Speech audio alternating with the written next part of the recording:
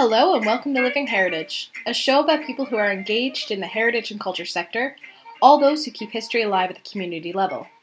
I'm Tara Barrett, ICH researcher with Heritage NL. On today's episode of the podcast, we talk with Lucy Anglin and Katie Crane, who connected over research into Marguerite Lindsay. Marguerite is Lucy's great aunt, and her story caught Katie's eye when she was researching for another project. Today we hear all about their connection and their research. Hi, Katie and Lucy, and welcome to the show. Thank you. It's a pleasure to be here. So just to start off, can you kind of explain how you both met? I've joined a group of genealogy writers, and we just write short 500-word stories on our families, our ancestors. And I was working my way through the family tree, and I wrote a story about my great-grandparents. And in that story, I listed their children. And their youngest child was Marguerite. And all we knew growing up was that she died tragically in Labrador at age 25. So I just put that in her parents' little 500-word story for my genealogy writing. And lo and behold, I get a comment in the comment section. We publish these on a website called Genealogy Ensemble. So all 9 of us, we've been together for 8 years now, and we write all these stories, and we take turns publishing once a week. So I guess my turn comes around every 9 weeks. And so the story was published, and Katie, I guess, doing her research and all the clever things she does, saw the story and commented, "Where is Marguerite buried?"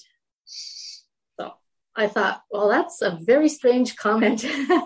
So I said, that's a very strange comment. Why do you want to know? And she said, because I've been doing some research on her and Memorial University, and I've done some research.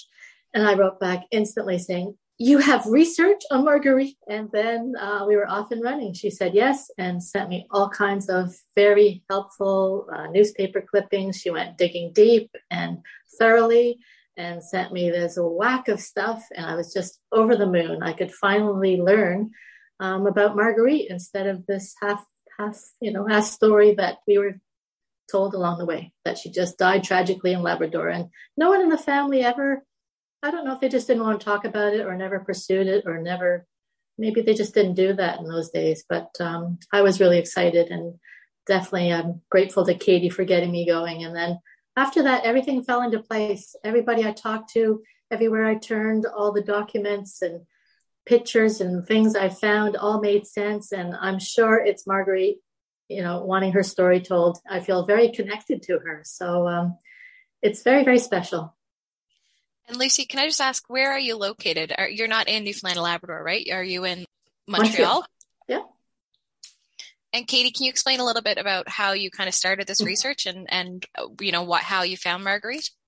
Yeah, so I found her by accident. I was working for the Logie Bay Middle Cove Outer Cove Museum, and one of the things that I did in my downtime was just search the digital archives at Memorial University for anything that might be related to one of those 3 communities that I could use on the museum blog or work into a future exhibit or something like that. And as I think all research goes, especially when you're looking at older newspapers, you put in the keywords, it gives you an article, and as you're looking for the article on the page, you see a headline that is way more interesting. And so this one was something like, "Body of missing teacher found after, 6 months," or something like that. And I was like, oh, that's interesting. So I wanted to look into that. And so I had the middle of the story. So of course I had to go back and find out what actually happened. And so it turned out that she had gone for a walk, possibly for a swim, and went missing in August of 1922. And then her body wasn't found until January of 1922, 1923. And so I had to go and find all the reports then, because I was just so curious about the search for her and what they suspected might have happened when they didn't find her. And then after they found her, what did they do? And one of the things that I saw was that her body was being shipped to St. John's to be shipped back to Montreal for burial. And I thought, oh, well, that's really interesting. I'll just go find her on one of the graveyard websites to see, but I couldn't figure out what cemetery she was in to look for her. And so I just was Googling Marguerite Lindsay, Montreal, and the dates. And I came across Lucy's blog where it said, it's a little bit of information about her. And I thought, okay, she would probably know.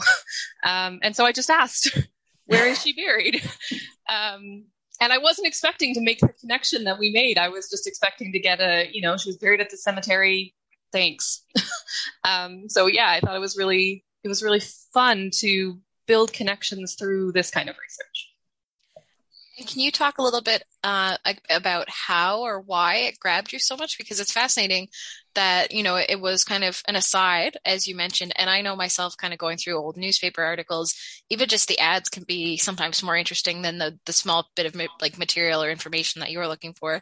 So what about kind of the material kind of grabbed you? And I guess, how come we're still talking about it like a few years later? Like why did it grab you so much? For me, it was that she had been missing for so long and that they'd finally found her, but they didn't know what happened. And so I was really interested to see like the whole process of, what do you do when someone you know and love has gone missing? Like she was a well-respected teacher that had only been in Labrador for, I think, something like 2 months. I think she arrived in June that year, and had gone missing. And so because she was part of the Grenfell mission, there were among the deep sea fishers publications that talked a little bit about her and her life before she went missing. And so I got to see a little window of her as a person. And then it was the search for what happened? Where did she go?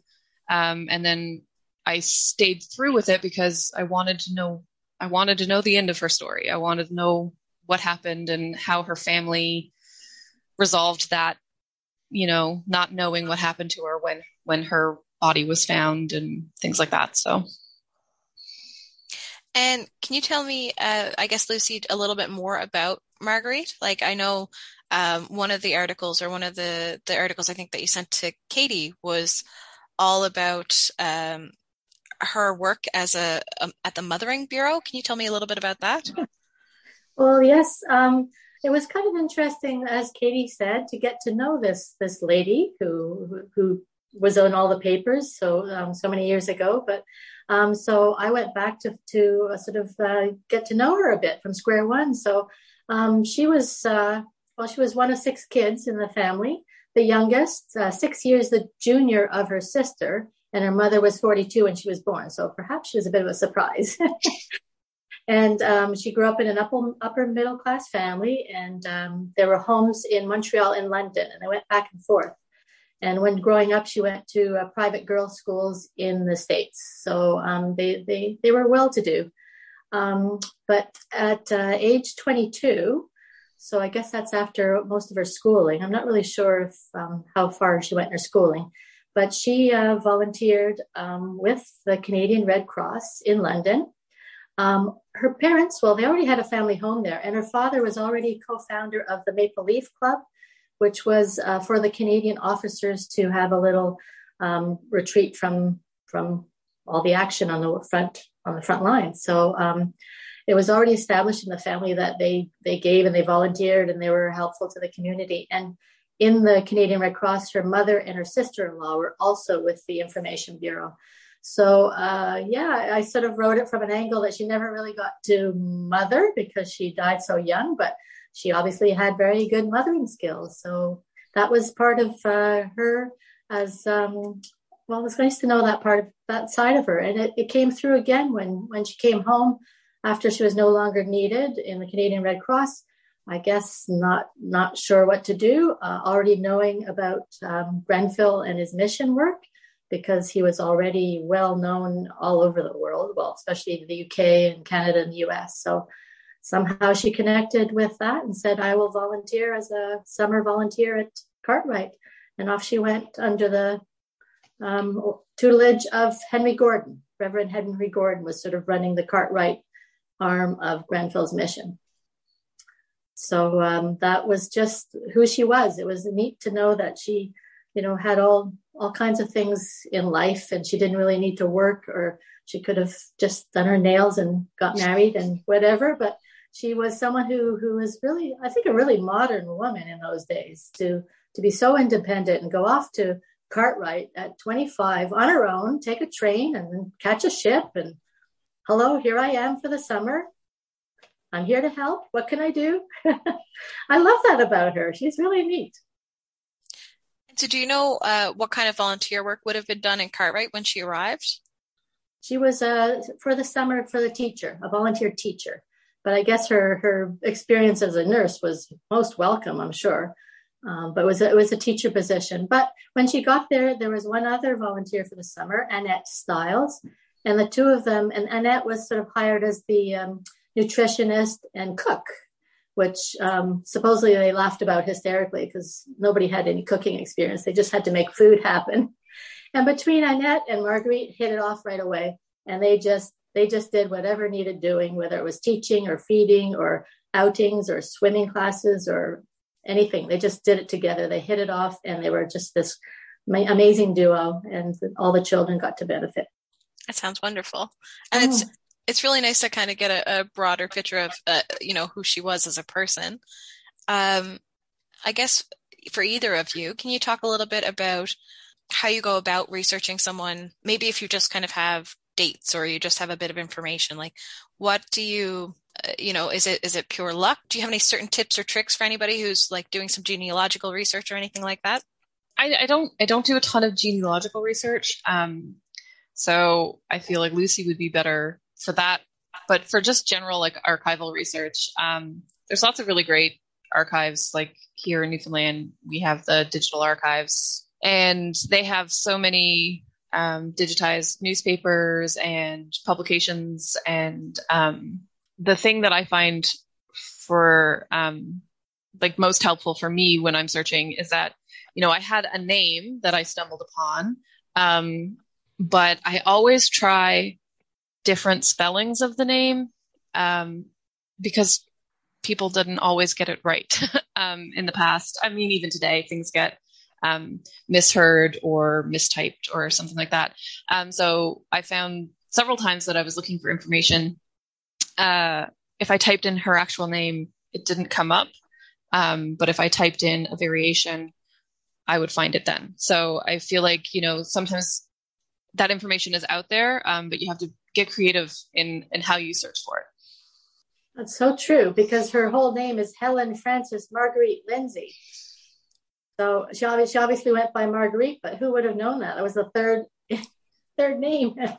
So that's a good tip for sure. Once Katie introduced me to those newspaper clippings, I got very interested, and some of my research was just done by the fact she worked under Henry Gordon when she was in Cartwright with the Grenfell Mission. So I Googled Henry Gordon, and lo and behold, the local school there has been named after him. So off I write to an email to the school secretary saying, hello, my relative worked under Henry Gordon many years ago, and her name is, and do you have any information? And she wrote back again immediately. It was so exciting. It really is, when it's like a treasure hunt. And she wrote back immediately saying, oh, I'm going to put you in touch with a lady who worked there. I'm not sure if I'm supposed to mention names or not, but anyway, lovely lady who had been working there for many, many years, who knew Marguerite's story inside out. And she said, I'll put you on to her. So we emailed a little bit, and then she said, can I just call you? So I had this most amazing phone call with this lady. And she was just telling me that first of all, she said, I'm so excited. I'm talking to a relative of Marguerite. And I said, oh, wow, I just felt so special. And I said, I'm so excited to talk to somebody who knows her way better than I do. And she went on with stories. She said the children every year are taught her story about what happened to her. So she's kept alive in that school, and rightly so. And she said, there's a plaque in the church that's dedicated to her. And every year at Christmas, they light a candle and remember her, and all this wonderful stuff. And then she said, wait a minute. She said, I have some music to play for you. So I wait and I listen on the phone, and all of a sudden this lovely melody comes over with these haunting words. And it's Harry Martin's song that he wrote for Marguerite. And I have to say, I'm gobsmacked. I'm just over the moon.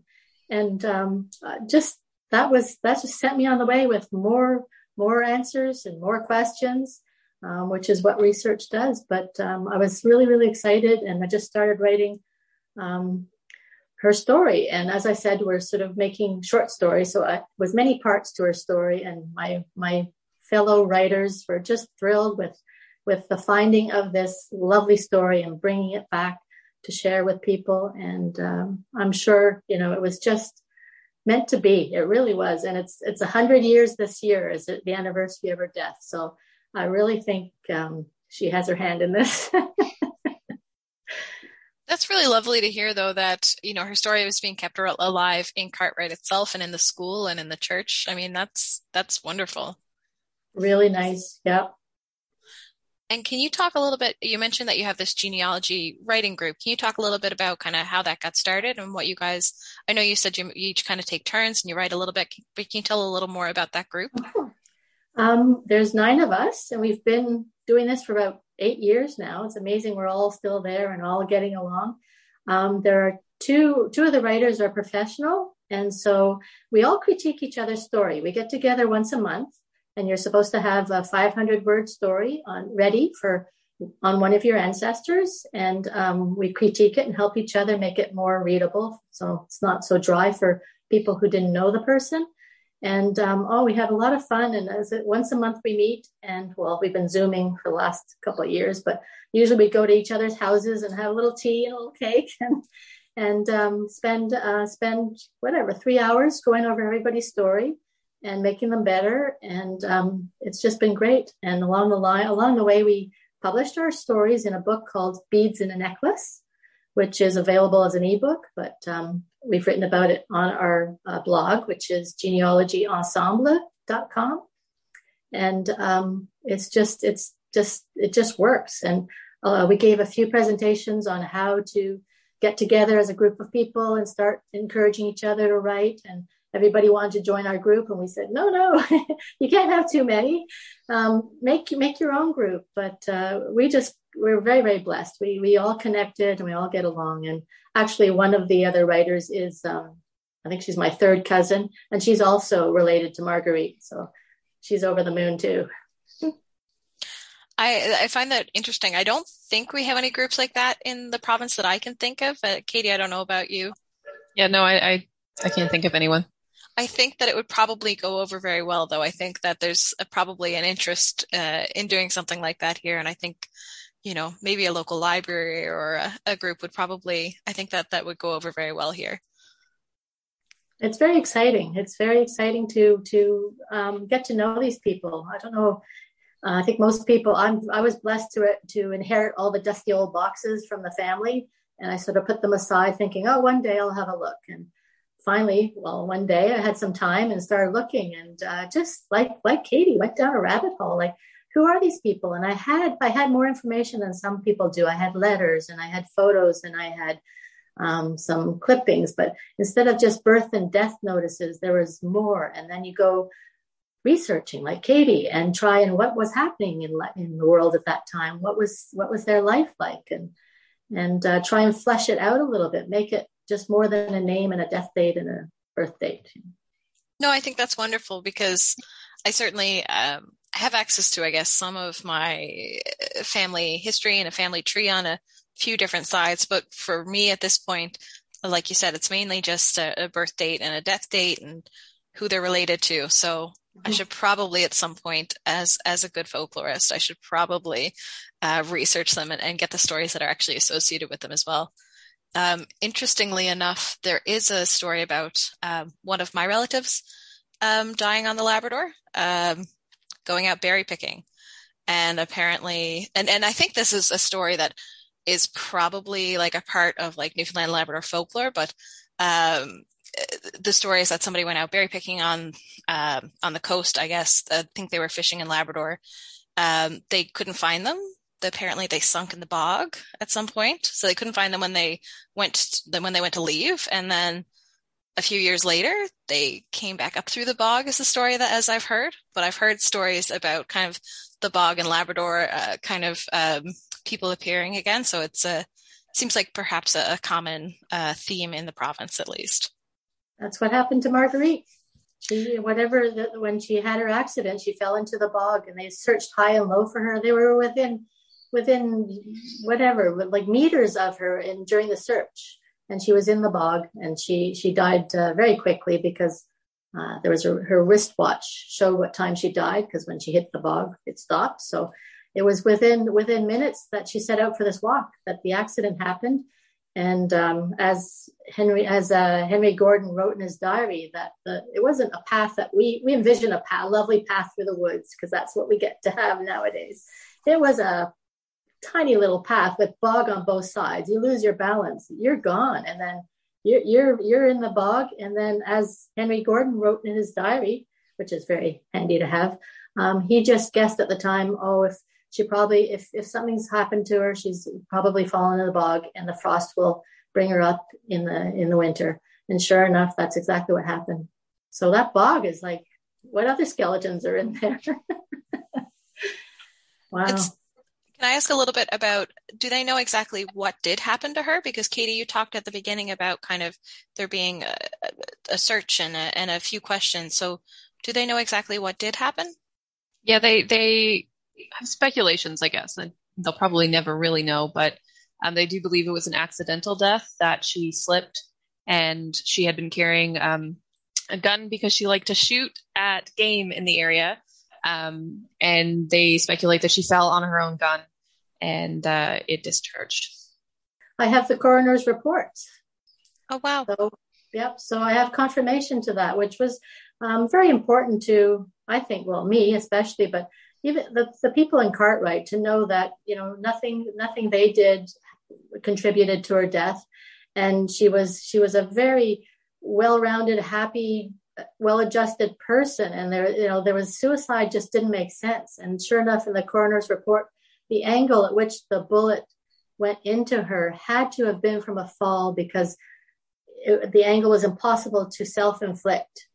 And ultimately, why would you carry extra bullets in your pocket if you were out to do yourself in? And she had bullets in her pocket because she was out looking for muskrat while she took her walks that she loved to do daily, I think. So it was very much a horrible accident. But, had she not fallen in the bog and just had her accident and was there to be found, it would have been just another hunting accident, and there wouldn't have been that media frenzy with all these ridiculous stories, and how upsetting for the Cartwright people to think that, any of these ridiculous things could have possibly happened in their lovely little magical place. So it's really too bad all around. And I'm really quite upset with the media, as we all are all the time. They just take a story and run with it, and they don't care what they say. They want to sell papers. So they really, really had a heyday with this story. It sounds like you said, like a tragic accident, and unfortunate that it kind of got blew out of proportion. You mentioned lovely Cartwright. Have you visited Labrador? Do you have plans to visit at some point, perhaps? I really, really wanted to for the 100th anniversary, but I don't know if it's going to look possible with COVID, and I don't know. So I was hoping to do that. I was very excited at first, and I can't really say for now, but can I show you a picture? I know it won't be in the podcast, but sure. I don't know if you've seen this picture. Well, that's Marguerite in the top there with all these lovely students. And I sent it to them days, just in case they hadn't seen this picture. And sure enough, the grandson of one of them is working there. Is there anything else that you guys want to add about Marguerite, or your research, or kind of the connections that you can make through an email about somebody in the past? Is there anything else that you want to add? I really loved that we were able to stay in touch, and that it didn't go stop at the blog post, because it was really nice. I learned so much from the articles in the newspapers, but it was really nice to stay in touch and learn more about who she was before the newspapers picked up her story, because they were obviously focused on just a very brief window of what happened around her death. And so it was really nice to hear stories of her when she was younger, stories of her family, and to learn more about her as a person who had a full life. That's great. I'm glad. I'll send Katie everything, assuming she's interested, and I know she is. And we do have this special connection, and it's lovely. That's Marguerite and her brother, who is my grandfather, and they're both holding their cats. It's my favorite picture. I think this is taken just before she goes to London to work in the Red Cross, because she is wearing her Red Cross hat. But I love that picture. Yeah. Her brother is the one that came to Labrador to search for her, right? Another brother, not my grandfather. It was another. She had 3 brothers, and he came. Yes, and I really love, because the story of him coming to Cartwright and just thanking the people of Cartwright for everything they did, looking for her. And still, when he was there in September, the body still hadn't been found. And he was just there on behalf of the family, to just see, where it all happened, and to, give them some closure, I suppose. But when he was there, he just thanked them, and I really appreciated all they did for her. And I think they were quite overwhelmed that he was so kind and nice, but that's who they were. The guys, the whole family was like that. They were all very soft-spoken and loving and giving. And so it was really nice that Stanley, her brother Stanley, could do that for the family. I'm sure he went back with stories of, how much she was loved by the people, and because they did. There's all kinds of stories about how they all loved her. Well, she was there. She was only there for like 2 months, and she made such an impression. And it's an awful story, but it was nice. And while he was there, I think he arranged for that plaque to be made in St. Peter's Anglican Church. And supposedly there was a memorial service.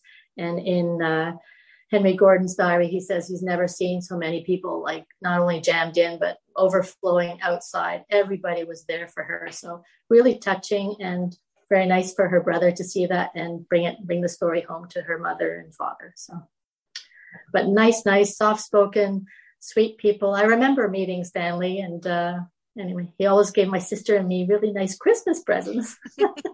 He was never married, never had kids of his own, and he just a very, very generous, loving person. So I was just going to ask, you said she was one of 6, and I guess that's one of her siblings. Can you just mention a little bit about the other siblings as well?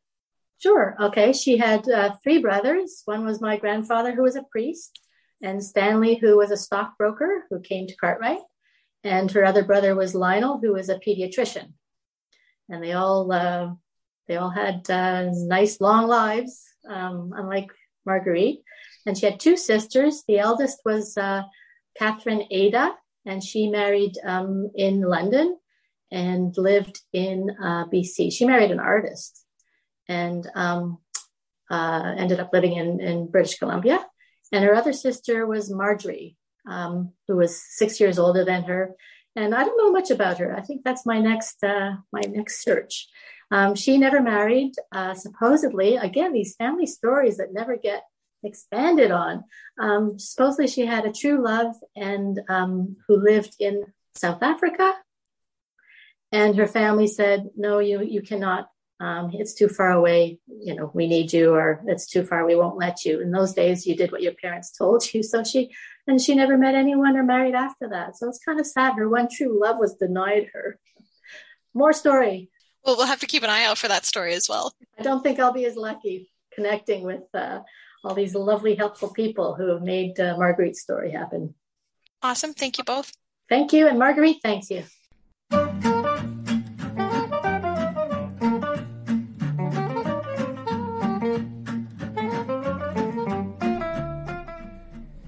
You've been listening to the Living Heritage Podcast, a co-production of Heritage NL and CHMR Radio at Memorial University. You can find previous episodes on iTunes or wherever you download podcasts. We're on Twitter at HFNLCA. Do you have a question or a suggestion about an aspect of culture and heritage you want us to explore? Send us your mail, and we'll do our best to answer it in an upcoming show. Email us at livingheritagepodcast@gmail.com. Our theme music is by Lache Swing. Thanks for listening.